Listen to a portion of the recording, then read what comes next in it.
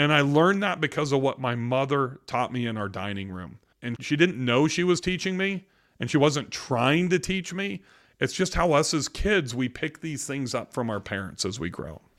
And I think the most important thing is I learned the independence and to be resourceful. And that's something that I think is really beneficial for me in my adult life.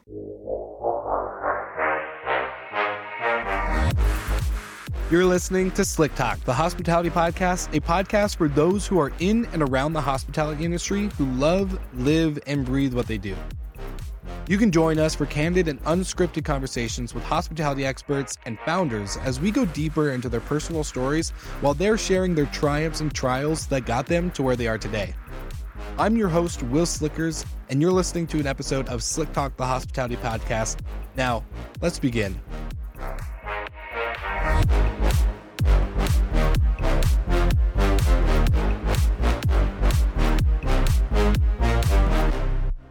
All right, Nathan, welcome back to A Minute with Minute on Slick Talk. And we're going to jump into the question today of what is the biggest misunderstanding when it comes to what Minute does and doesn't do?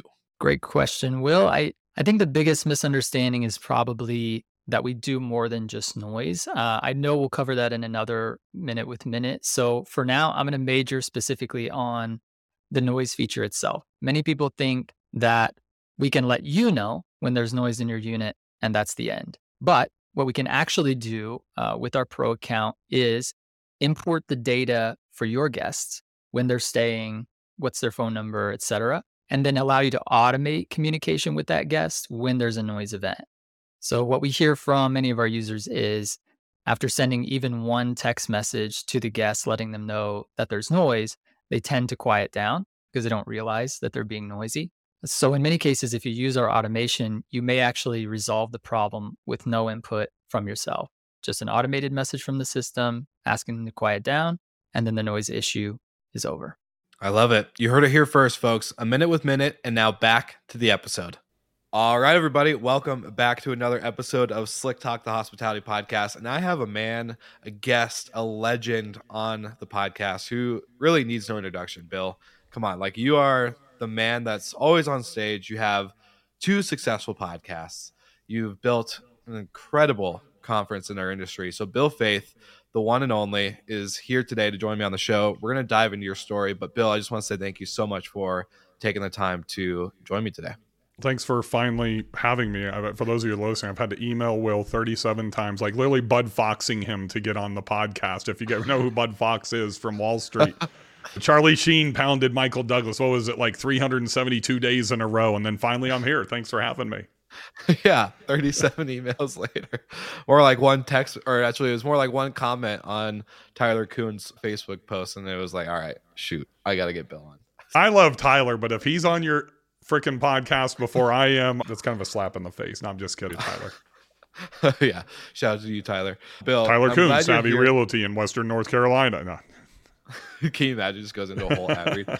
No, it's so cool because you and I have gotten to interact. We first got to interact actually on Clubhouse back in the day, where a lot of us have met, and that built into finally meeting you in person at the first STR Wealth Conference last year. And man, 1, that was a great event. 2, it was awesome to meet you in person. And it's been a great relationship of just getting to know you and work with your podcasts, and everything that you're building behind the scenes is just so impressive and incredible.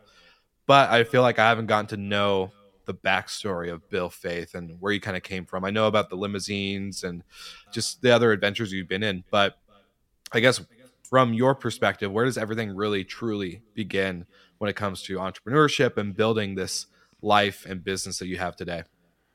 I guess 1978, honestly, that's when my mother and father got divorced, and my mom packed up Paso Robles, California, and we moved over to Bakersfield, California, the armpit of the West Coast in California.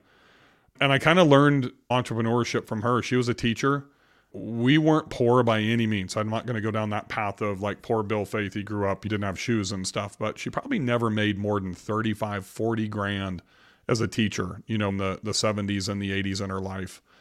But you know what? She taught me independence. I was a latchkey kid. If anybody's older and knows what that term means, like from 3rd grade, I was taking care of myself. She worked 2 jobs. She was a teacher, and I'll never forget during The holiday season, she would work at Mervyn's, which is a store long gone now, but like a low-end department store, kind of like a Sears or something like that, to make ends meet. But I never felt that, Will. She did everything for me. When I was in the Big Brother program, and Chris, my big brother, he took me out to this driving range, and he's the guy that introduced me into golf, which has played a huge role in my success in life. And I remember she joined like the Tin Cup Golf Club for me, like a country club, because it was right next to my high school. So I could literally walk. We couldn't afford a car, so I'd get out of class in high school, and I'd walk a half a mile to the country club. And they took care of me. They'd let me have burgers and stuff because they knew my mom couldn't afford all that stuff. And kind of fast forward, my mom, when I was sometime maybe early high school, she bought a preschool. And I don't know how she afforded to buy a preschool back then, but she started and I was pulling weeds and helping her set up the room. And I remember seeing her on our dining room table. It was just like ledger after ledger. No QuickBooks back then. She's writing out ledgers and doing P&Ls that I know, financial statements that I know now. And that's kind of, she had me involved in that stuff. And I remember talking to her later. She passed away 5 years ago.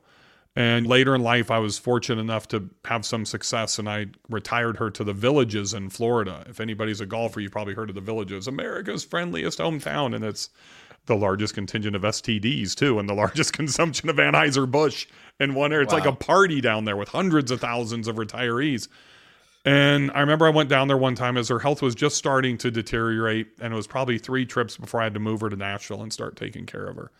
And she just told me how proud she was of what I had achieved and all the startups I'd done and everything I'd done. My mom and I wasn't raised to be emotional and just, I'm not the huggy kissy guy. I'm not the person that's going to kiss somebody on the cheek at a conference or even give a lot of hugs because I'm not adverse to it. It's just not the way that I was raised. And I remember I just started crying on her couch, and because I was so indebted to her. She never sat down and taught me anything. Like you said, hey, Bill, you're the how-to, how do you invest? How do you do these things? That's not what this is about. And she wasn't either. But I just told her how much I appreciated what she did. And she's like, I'm just glad that you learned it because I just wanted you to see what I was doing. And that was probably one of the most emotional days I've ever had in my life outside of the day that she passed away. So I learned it from her, and she put me in places to where I could learn it from other people. She got me access. And I think that's one thing that I've really learned in my adult life. And I saw it when I played golf with a guy named Jay Jacoby. I was 17. I think I was a sophomore actually in high school down in Southern California. And he owned a company called American Pacific T-shirts. And he gave me 4 T-shirts. And it was back like with the Zubaz pants, and the T-shirts were like almost looked like they were airbrushed, like Venice style. And he gave me like a Michael Jordan, a Karl Malone, a Charles Barkley, and a Magic Johnson T-shirt. I saw him 2 months later, Will, and he's like, how are the T-shirts? I'm like, I kept the Magic Johnson because I was a Laker guy, but I sold the other 3. And he's like, what'd you get for him? I said, $20. And my mom, and we're playing what's called a junior am, like a pro am, but with kids, right? We get done, and he's like, let me meet your mom. And because I didn't drive, my mom drove me down to LA from Bakersfield. I'll speed this up, but we went to his house. He filled her 1986 Ford Tempo with T-shirts and said, sell them. And he said, Roberta, all I ask of you is that you keep track of everything.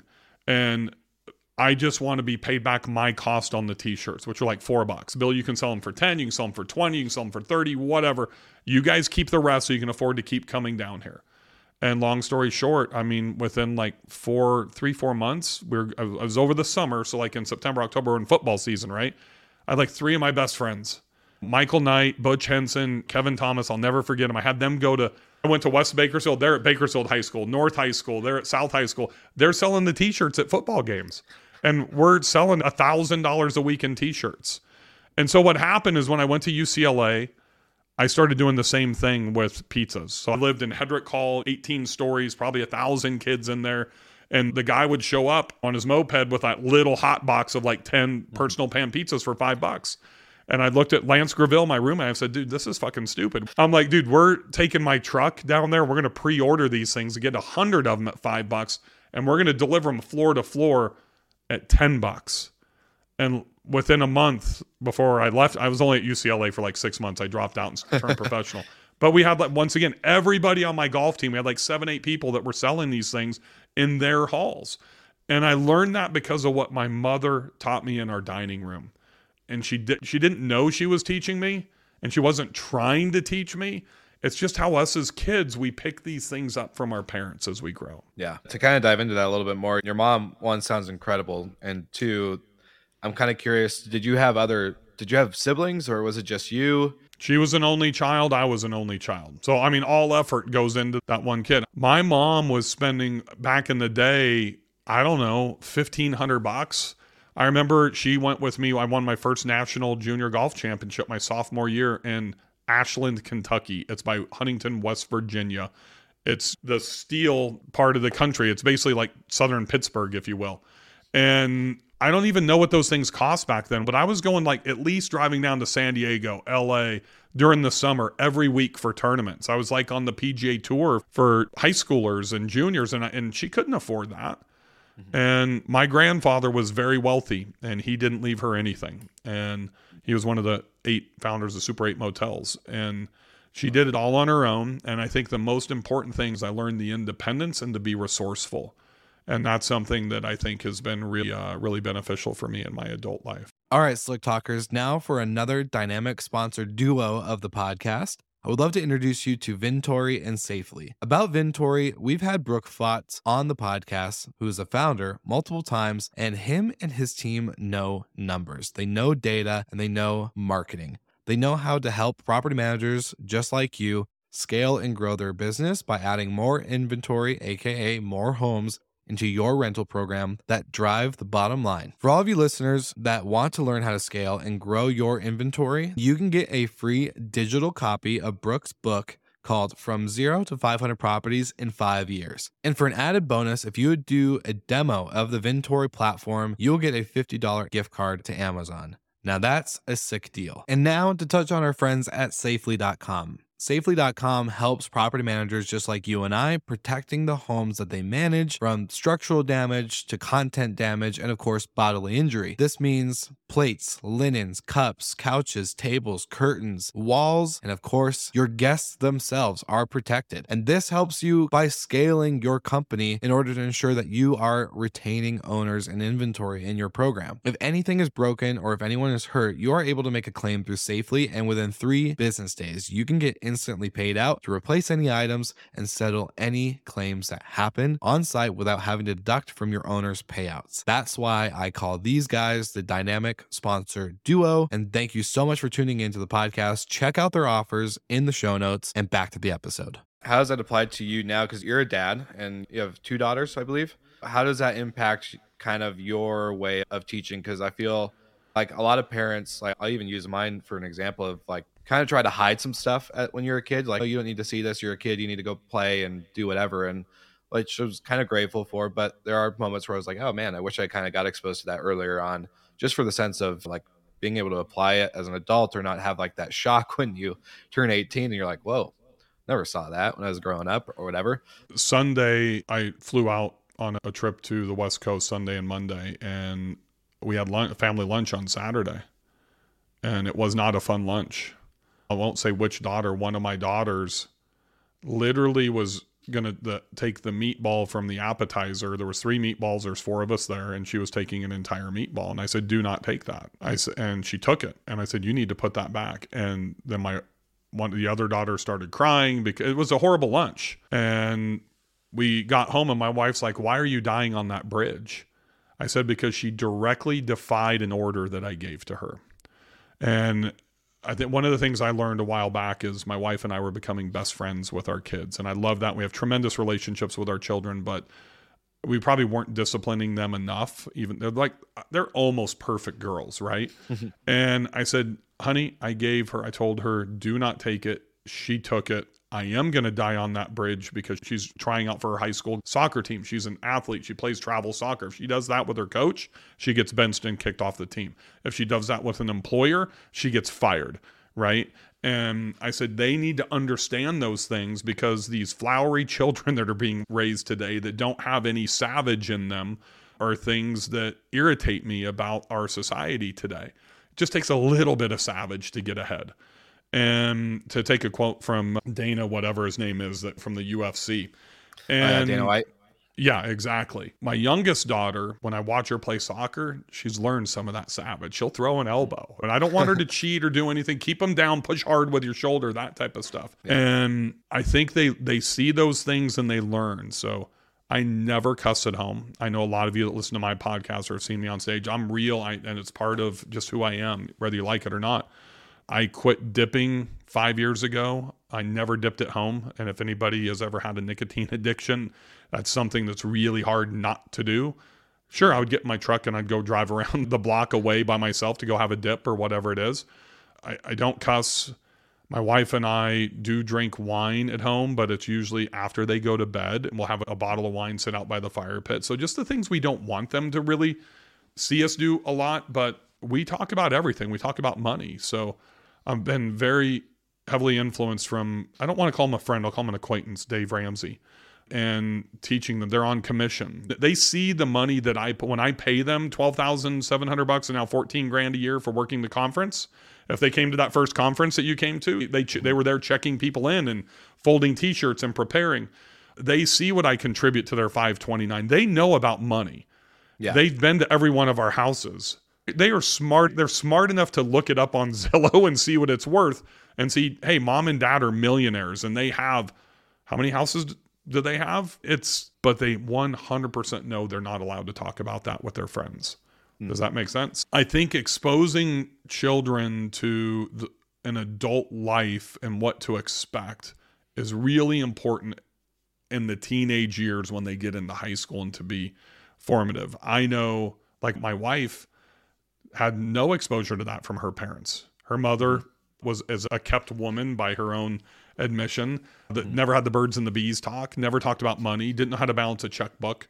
And I remember I kind of learned my senior year in high school. Don Gabbitas was my golf coach, but he created a curriculum in a class called On Your Own, where it was about the birds and the bees. It was about balancing checkbooks. It was about credit, that type of stuff. So like my girls have credit cards.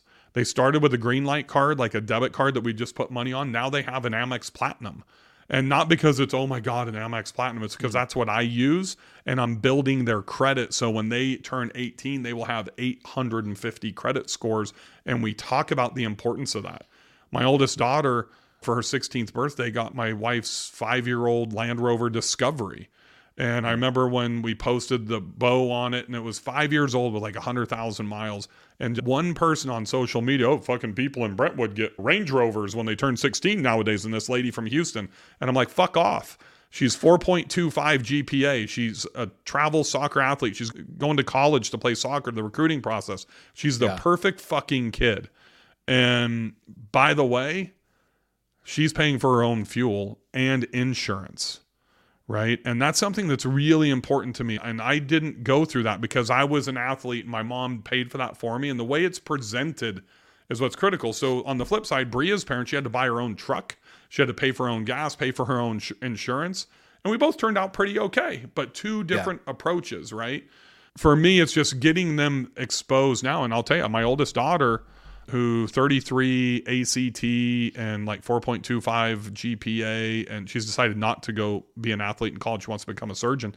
She can go pretty much anywhere she wants. She doesn't want to go to like MIT or Harvard or something, but she can go to Belmont here in Nashville, or so she could even get in. She got pre-accepted to like go to Johns Hopkins University or whatever. And I said, hey, I'll give you $250,000 not to go to college. Dead serious. You can come and work for me, learn the business.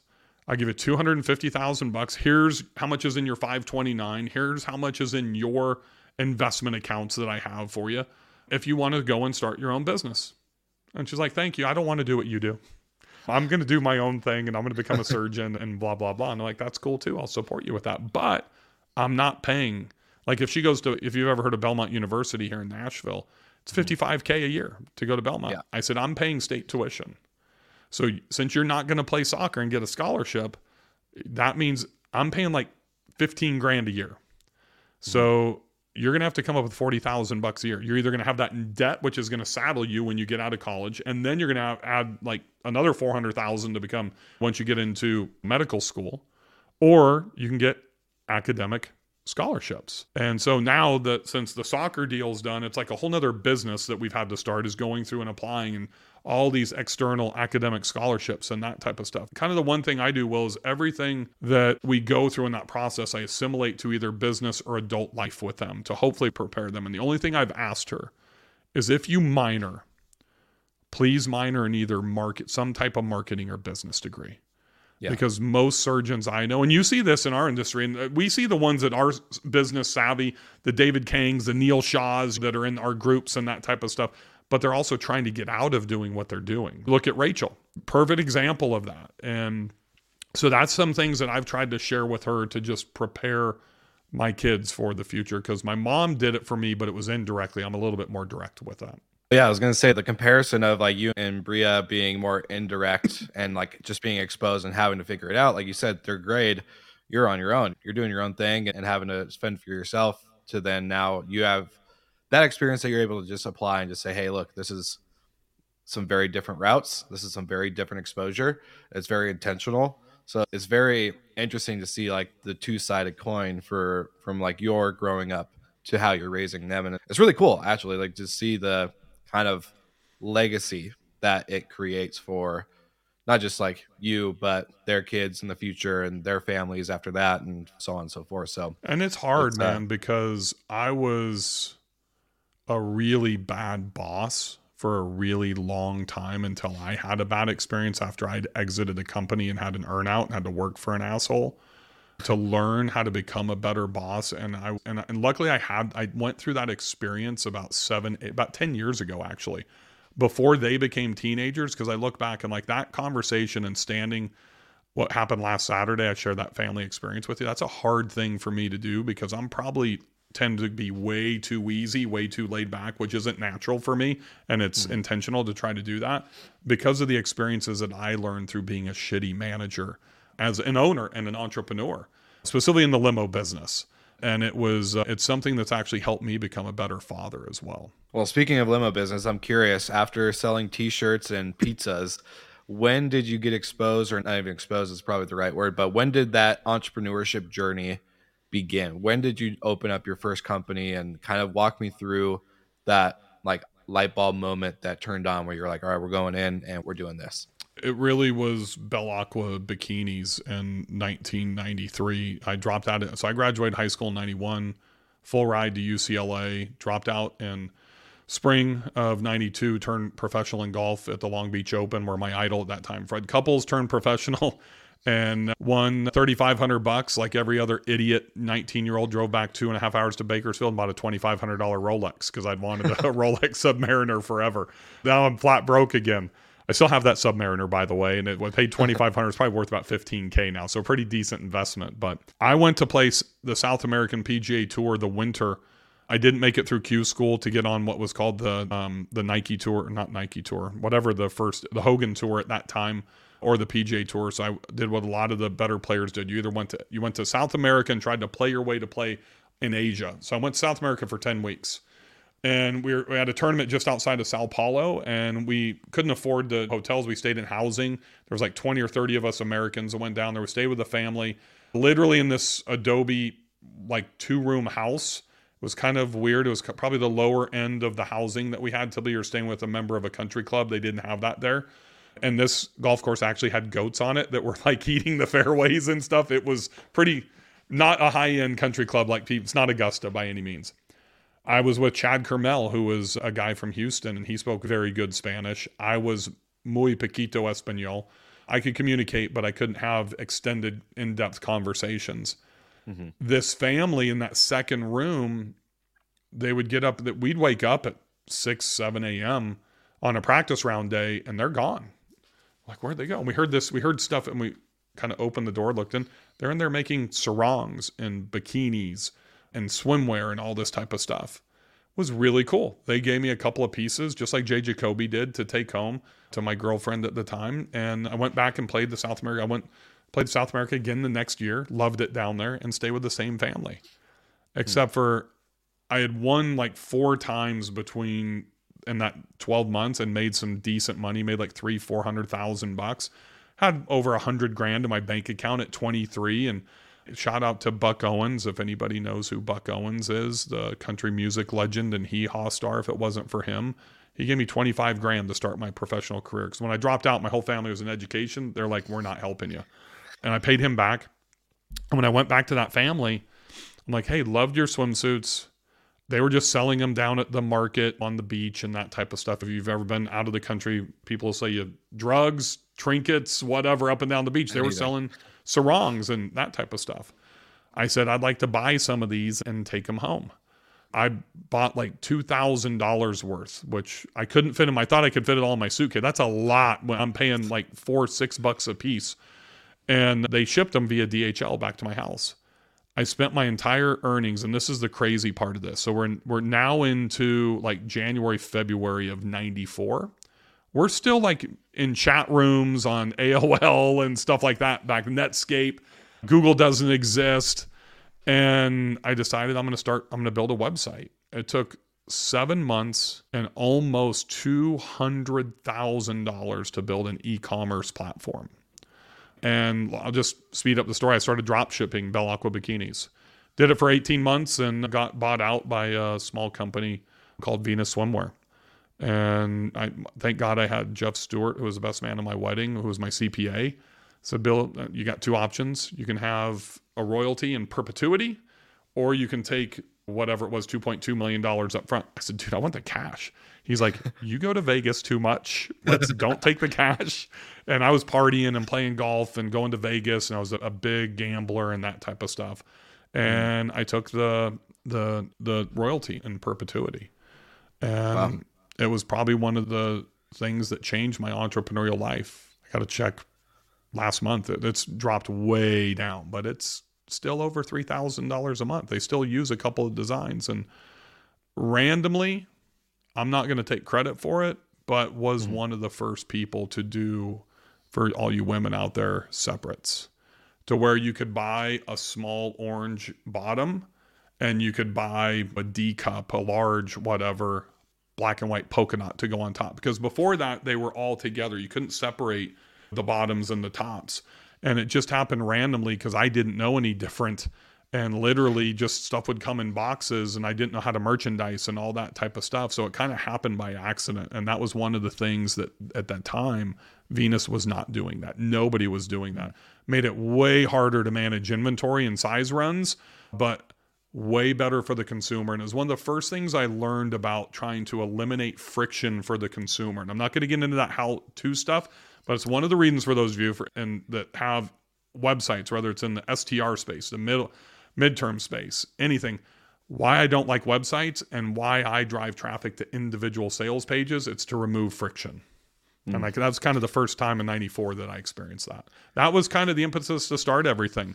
Shortly after that, I quit playing golf. I met this curly blonde-haired girl when everybody goes home from college on Thanksgiving and everybody goes out and parties like on Wednesday night before Thanksgiving. I met this girl, and two girls actually, my best friend, Rob Thompson, and I wanted to go out with this girl and he wanted to go out with the other girl. Long story short, the other girl is now my wife, and I took her out to caddy for me for about 5 months, played not even that long, played 12 tournaments. In the 5 previous years of playing professional golf, I'd missed 3 cuts. In Asia, PGA Tour, Nike Tour, South America, everywhere. I missed 12 cuts in a row once I met her, and I said, you know what? I think it's time to give it up. And then we started Wild Bill's Texas Smokehouse, a restaurant, together, and I became a college golf coach. Holy crap. What a journey. So I'm not going to age myself a little bit, but 94, when you're building this e-commerce site, I wasn't even born yet. So you're still dangling from ball to ball at that time. Seriously. I was probably not even a thought. My mom and dad were too busy with all my sisters. Well, I'm going to be 50 in like 9 days. 50. Happy early birthday. This will be out after your birthday. So anyone listening, Bill's birthday passed. But that's just wild to think. $200,000, 7 months for an e-commerce site. You could do that in couple hours today, and for $50. So to think of how much it's changed is wild.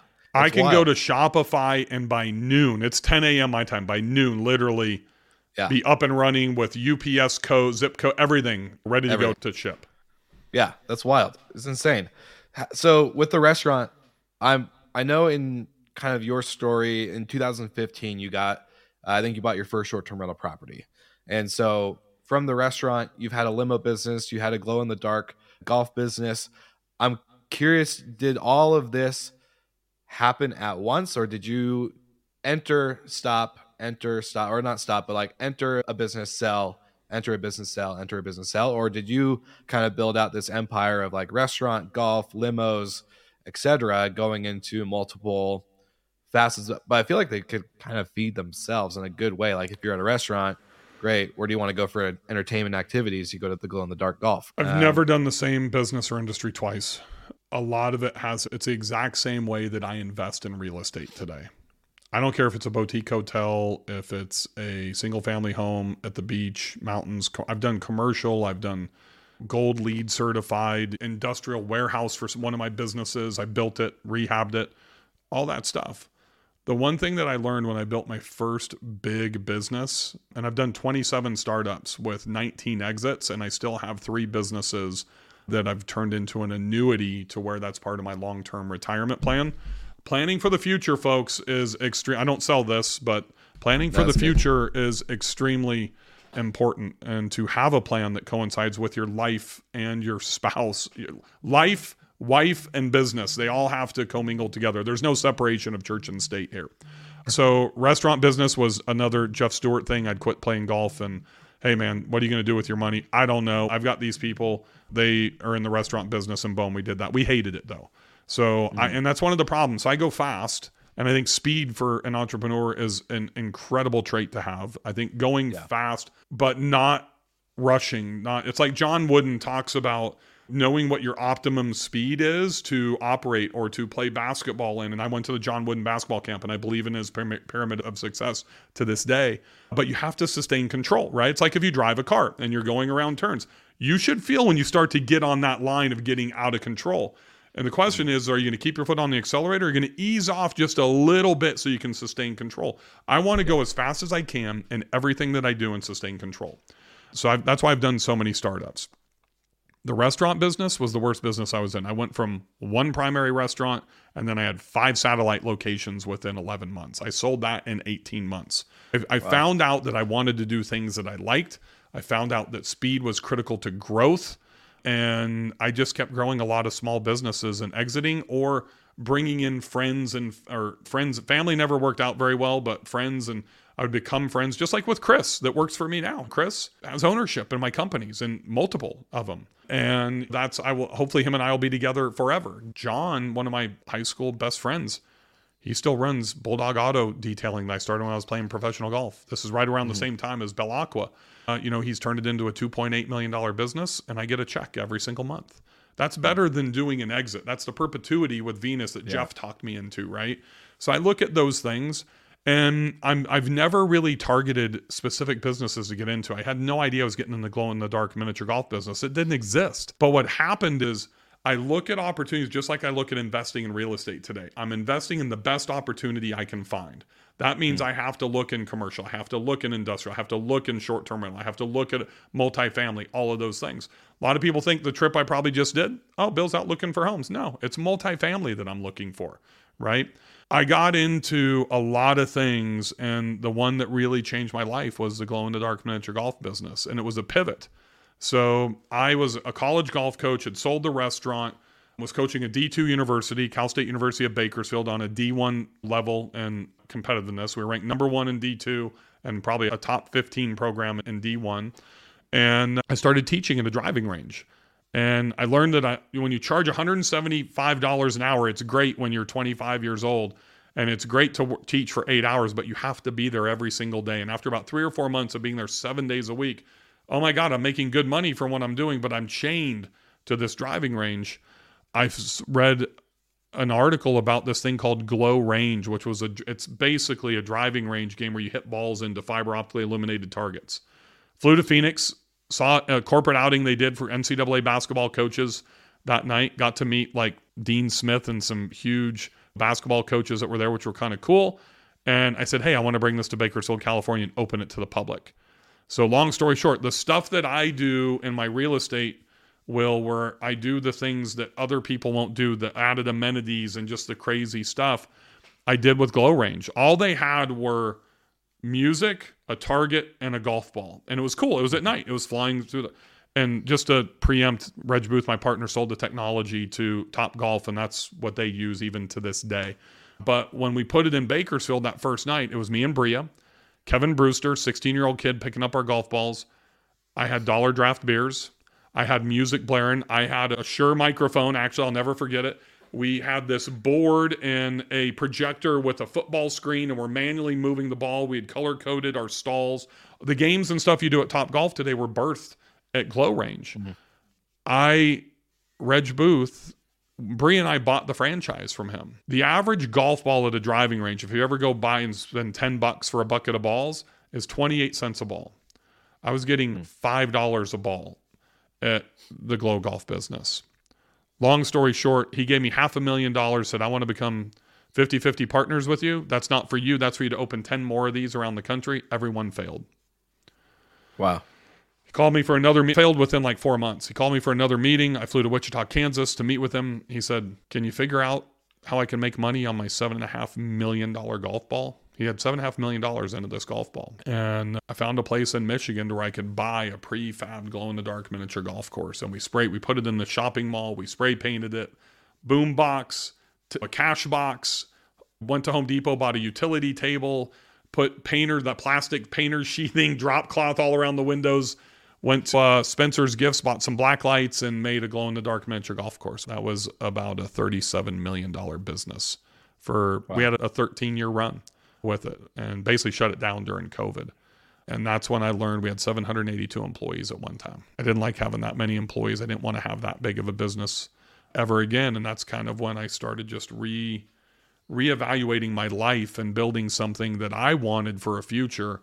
And coincided, if you remember this year at the STR Wealth Conference, the first day when I had John Bairden in the front row, who's been a huge impact on my life and helped me reshape the intention of my outcome, and which helps me kind of distill down to those daily decisions of what I'm going to do to help achieve that outcome. And that's kind of when my life fundamentally changed in my early to mid 40s. And it's been pretty good to actually have a plan and to be able to execute that with my spouse. Being 100% united is the key. And because a lot of those startups were just chasing money, or people would present an opportunity, and 3 of them failed out of the 27. Not like bankruptcy failed, but three failed. And I believe that we are all presented with 3 to 5 significant opportunities in our life.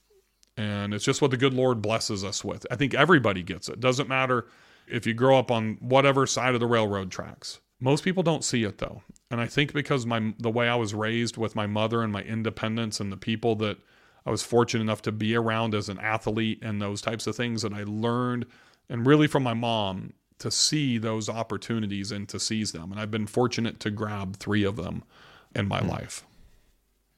And would you consider short-term rentals and everything you're doing today to be one of them? I wouldn't say short-term rentals are. I would say the plan that John Baird and I put together that was the impetus for this thing here and restructuring my life around a time. I don't know. It might be, Will. I don't know. I'll just tell the story. There's a guy in this industry that was the first one to do this. And he was a client of mine in the limo space. And then he was a client of mine with STR University. And he's probably the most brilliant person in this industry. His name's Richard Fertag. And he could be the $10 million man. He could have dominated this entire industry. He didn't want to. He wanted to go and do what he's doing with Stomp Capital and all that type of stuff for whatever reason. And he's really the one that exposed me to this. And Chris and he started Short-Term Rental University, then he kind of quit on it. Then he wanted to come back, and we had his first boot camp in my office, and Chris and I put the whole thing together. And then about 2 years later, I would say, Richard and I had a falling out. We don't speak anymore. I'm not going to get into those details, but it took Chris and my social media manager at that time about 2 years to convince me to come in, because I was doing it better than he was. And my track record of successful businesses versus other people that are in this that had unsuccessful businesses and got into it because it was easier. All these different types of things. It was June and COVID of when I started doing this after I'd been investing for 5 years, and I had the track record to come in and prove it. And it kind of goes back to, I think, It was really probably Chris. It was Richard introducing me to it and that seed, but really Chris saying, hey, you're doing this better than anybody else we see and know of that's out here. And it's not on scale. That's the fundamental difference for me. If you remember back to the clubhouse days, I was the black sheep because everybody else was arbitrage, management. Mike was co-hosting, and I'm the only guy talking about finances and buying luxury properties until Rachel jumped in. And then like Rachel and I were the only people talking about, hey, we want to make as much money as we can with the least amount of properties and the least amount of work. And people are like, you're fucking crazy. No, I'm not. It fits into my plan. I make more money than the guy that has 100 units, 101 bedrooms, and I work a tenth of the time. Yeah. The operations piece with that is way more, and the nightly rates, all the stuff. We all know that obviously it's a heavier lift with littler or less amount of I just revenue. literally recorded a podcast this morning for STR Unfiltered, Will, and it was about my trip and this multifamily that we found. Financially, incredible. Cash flow, IRR, the reposition, the cap rate, everything, incredible. The time and effort to get it to that is not worth it for us. The people that are involved would be involved in this project. So a lot of people just see the numbers and the financials and say, I'm in. There's way more that goes into it than that. That time commitment, at least for me, is the most valuable commodity that I've got to protect. I'm a big fan of this topic. I was doing a fireside chat with Dave Krause with Rent Responsibly just a couple weeks ago, kind of talking about designing your day, designing your life. How do you do that? How do you kind of build out your, I wouldn't say schedule, but more of getting rid of the term of work-life balance and calling it just life alignment? And how do you really kind of structure that? And so for a typical Bill Faeth day, how do you design your day-to-day? Right there. Today's Wednesday. I just opened up to the middle of the book. And that's how I actually grade myself as well. If you see the grading over here. So I believe kind of in the Warren Buffett method. I write my to-do list here, then I flip it over and I have priority number 1. That's it. And I do this every day. So there's Thursday, right? Every day. But I also believe in planning on Friday for the following week.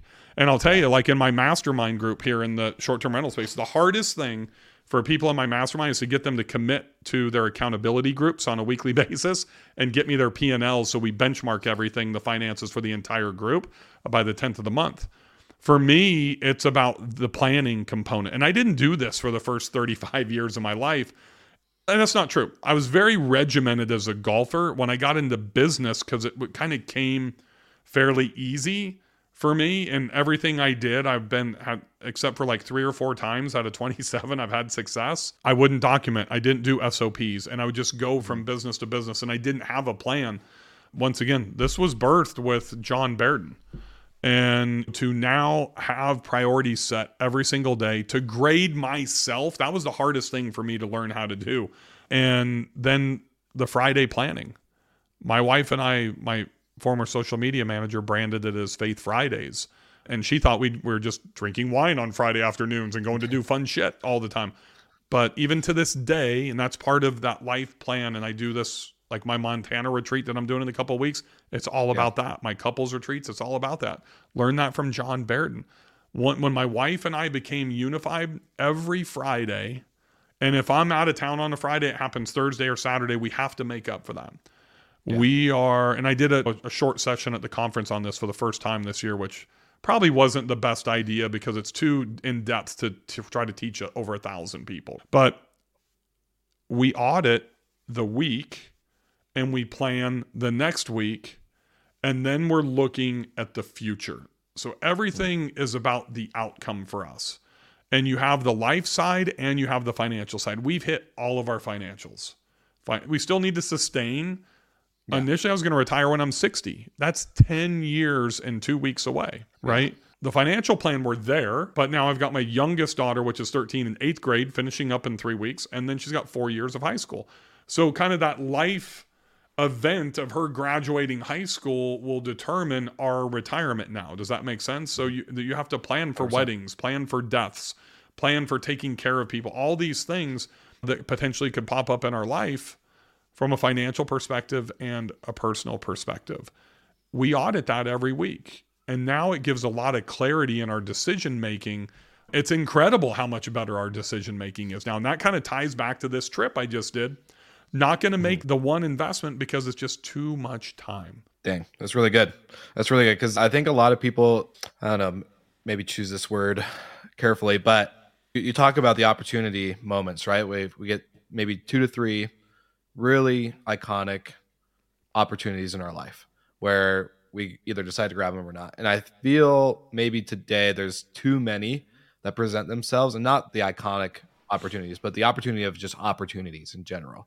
And a lot of people grab anything like, oh yeah, this, like, and I'm guilty of this. I've had to say no a lot more than I've said yes to a lot of things, just because I was, yeah, let's do this and let's launch that and let's go this way and let's go this direction. Let's be blah, blah, blah, blah. And all of a sudden I'm spending 100,000 hours doing stuff that drive zero bottom line and don't even move the needle towards goals of sustainability and financial, personal, whatever it might be. I have a twin brother with Down syndrome, and one of my goals is to get him fully with me being part of my life and my business, and giving him that sense of freedom that I've had. And all these things I was doing never moved that needle at all. So with you kind of like talking about this alignment and auditing your week, I'm a big fan of Rob Dyrdek, who he kind of calls it the machine method, where he grades himself every day, health, wealth, and everything. And it's an intense system. It's something that you really do have to get to a rhythm and system on. You have to be intentional.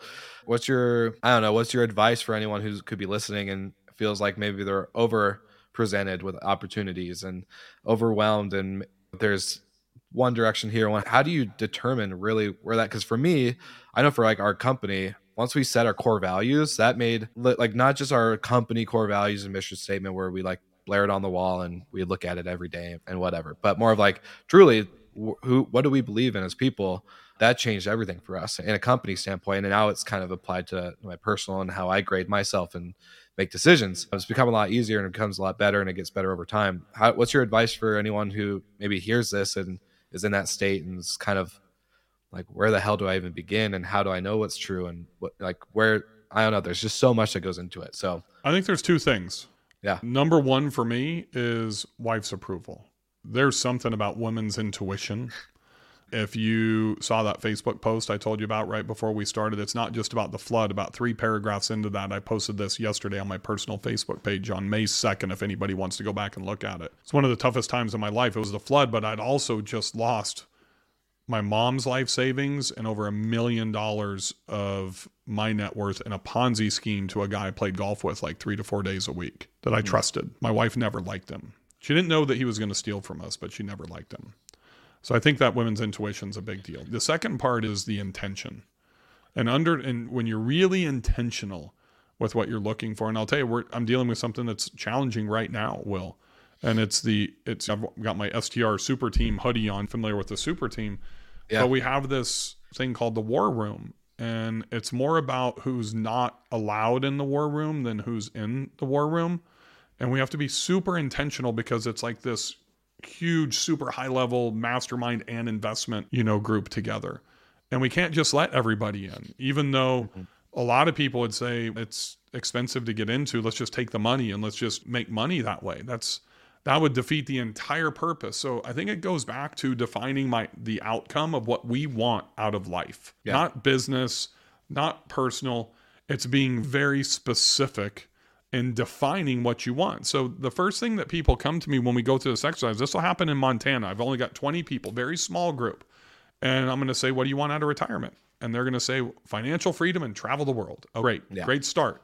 But that's the plane hovering around at 30,000 feet. Let's bring it down to 10,000 feet. Then let's put that thing on the runway and be very specific. I'm going to retire at what date? What am I going to do in retirement? How much money do I need? How much cash flow? How much debt am I comfortable with? Let's go through all those things. When we understand what we want, and that's, I think, the biggest problem for us as human beings, we don't really know what we want. So when we see that shiny object, oh, boom. And we're going to go squirrel, and we're going to chase after that. Yeah. I have more than a little bit of that in me with real estate, which is a huge part. Probably my biggest company that I have today is Build Short-Term Rental Wealth, and my personal real estate ventures, my co-hosting business. So I'm like all in on real estate. So there can be that shiny key syndrome in anything that's presented in front of us. We have to be able to see through that and really ascertain if that's going to fit into our plan. That's the problem, Will, is nobody has a plan. If you built out your plan with an intention and define that outcome, I don't care if you're fucking 20 or 30 or 40 or 50 or 70.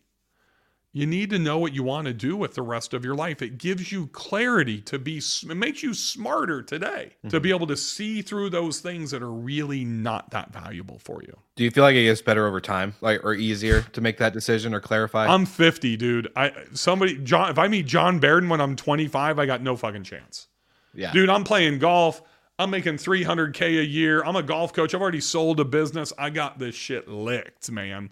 Do you think Rob Dearden, when he was a skateboarder, when in his 20s, is as wise as he is today? No. And here's the thing.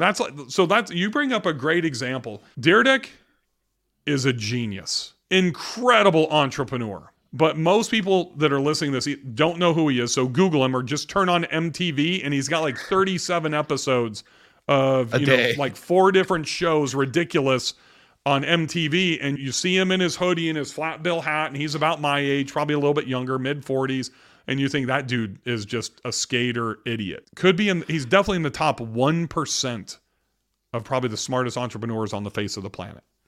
Yeah.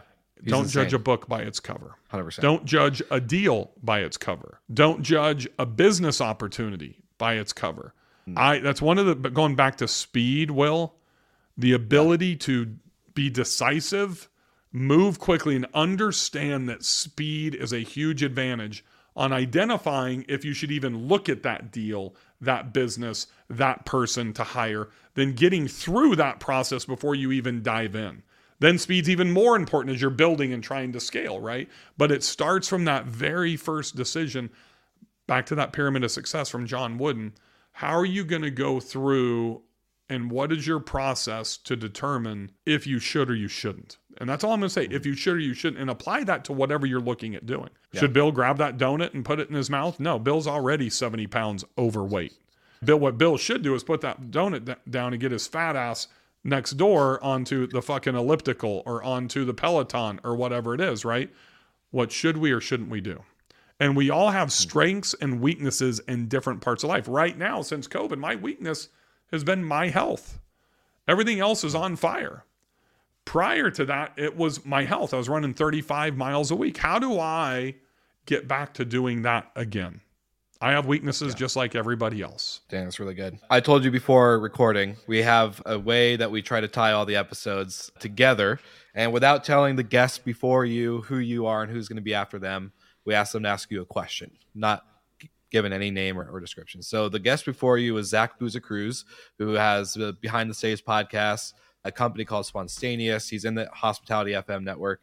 And his question, which you kind of answered actually naturally in the beginning portion of the episode, but his question goes, what are 1 to 2 crucial pivots that happened in your life that if you did or did not make would have impacted where you are today? Number one was actually the Glow Golf business. That was the biggest one. That started with Glow Range, the driving range application, and I failed 10 times. And it really was, it was the belief. So understand, I was number 2. I wasn't the CEO. I wasn't the founder. Reg Booth was the number 1 guy. I was the number 2. And I failed 10 times. Bria and I were still successful in our hometown of Bakersfield, California, like massively successful. But I failed 10 times in trying to grow and scale to really start the business. And he still believed in me to give me another $500,000 to start a new business with his product, that golf ball. That was the huge pivot, to go from the residual income from Bell Aqua and Bulldog Auto Detailing at that time, and Bell Aqua was somewhat significant, to making $300,000, $400,000 a year, to scaling that business and making 7 figures for the first time in my 30s, but also learning from a guy so you got to understand the history of Reg Booth. He was the 3rd franchisee into Pizza Hut, right? He owned half of Wichita. I saw his financials when we were going to build this huge family fun center in Bakersfield before I moved to Nashville in 2003. And that time he was worth $500 million. That's a B, not an M, a B. It was the pivot, but it was also the humbleness that I learned from him. And there is part persona publicly, and there is things that happen differently with people privately.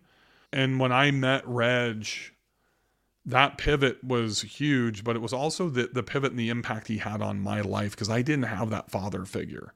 So I got, that's the two to answer the question. One was Glow Range to Glow Golf, the indoor glow in the dark miniature golf business that Reg allowed me to do, and I'd failed and he continued to believe in me. But it was also how he impacted me personally. That's really good. Now, without knowing who's next, what's your question for them? What kind of product do you think Will puts in his hair every morning? And how many ounces is it? Would you be shocked if I told you I didn't put any product in? What is that? The something about Mary hairstyle, or what is that? It's natural. This is really? how I wake up. You just ruined my question. That was a legit question. I got a real question for you. All right. Yeah. How do you deal with professional adversity privately? And what I mean by that is, are you discussing the really bad things with your spouse? Are we sheltering our spouse? And I bring that up, Will, because another thing I learned from John Baird, and that was one of those things that helped me, is I didn't share stuff with my spouse until I went through that life plan building with John. She didn't know that in the limousine business in late 2008, early 2009, when we got crushed, that I essentially stole money out of our personal savings to make payroll twice.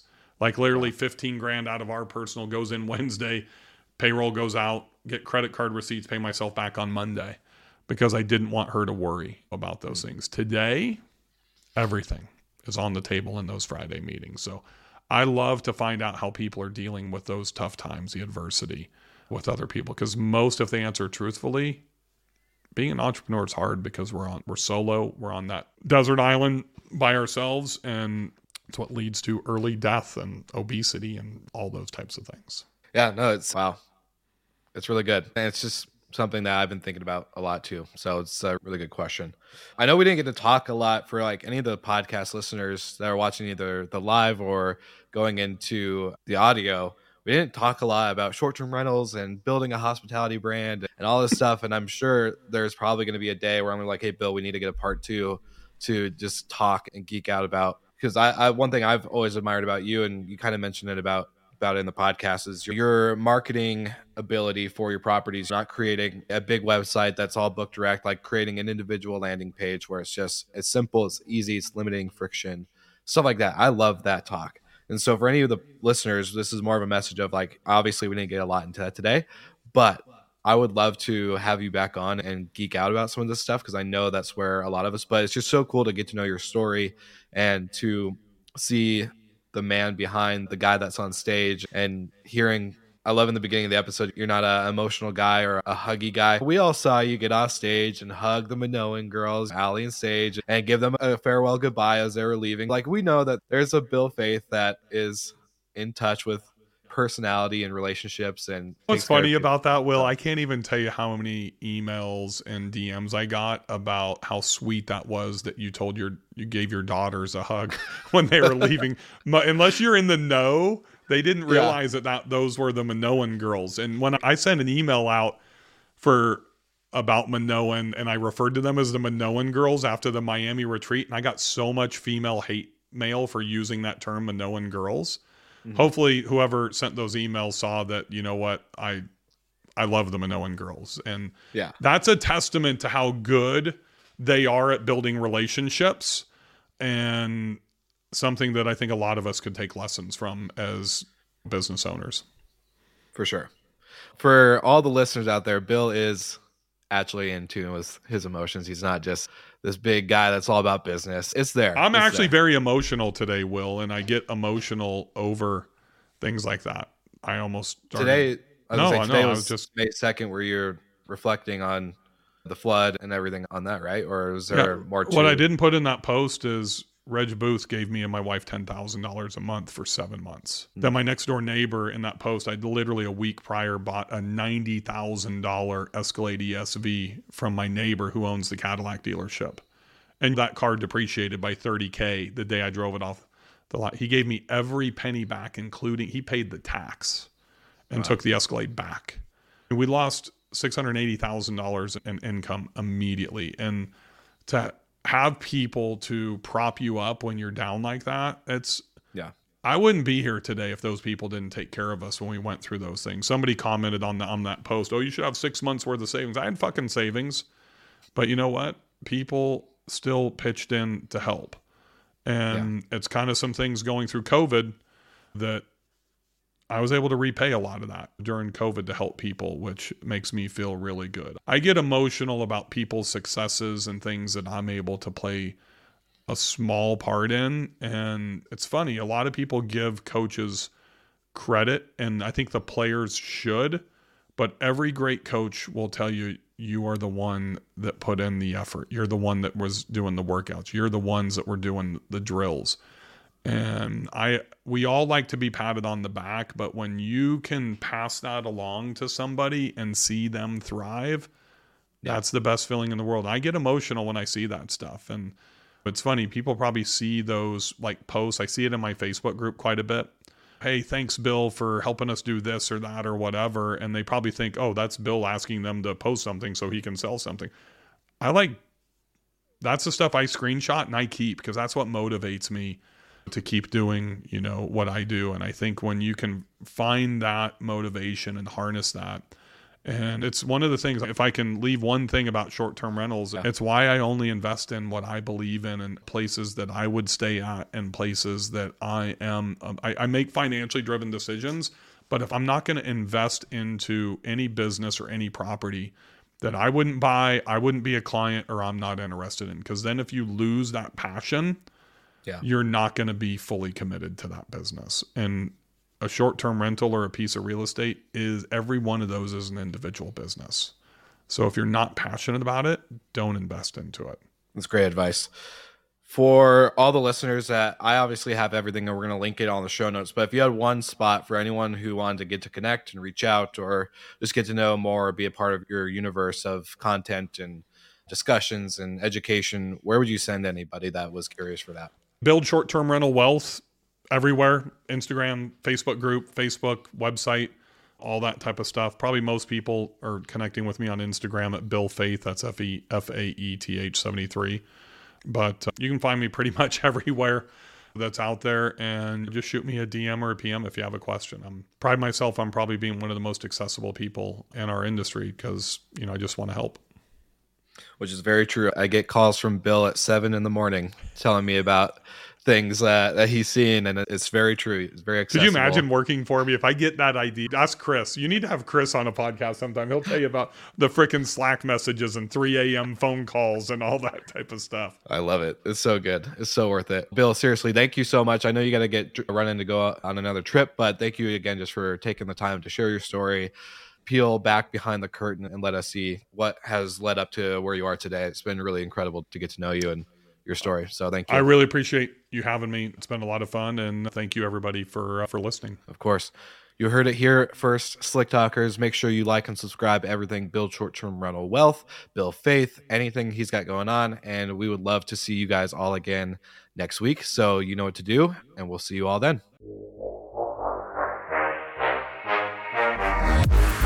Thank you so much for listening, and thank you to our show partners for making Slick Talk, the hospitality podcast, possible. We hope you enjoyed the show, and we would love to connect with you outside of the podcast. So you can follow us on all of our social media channels for daily hospitality content, or find us on slicktalkthepodcast.com. And don't forget to rate, review, and subscribe so you never miss an episode.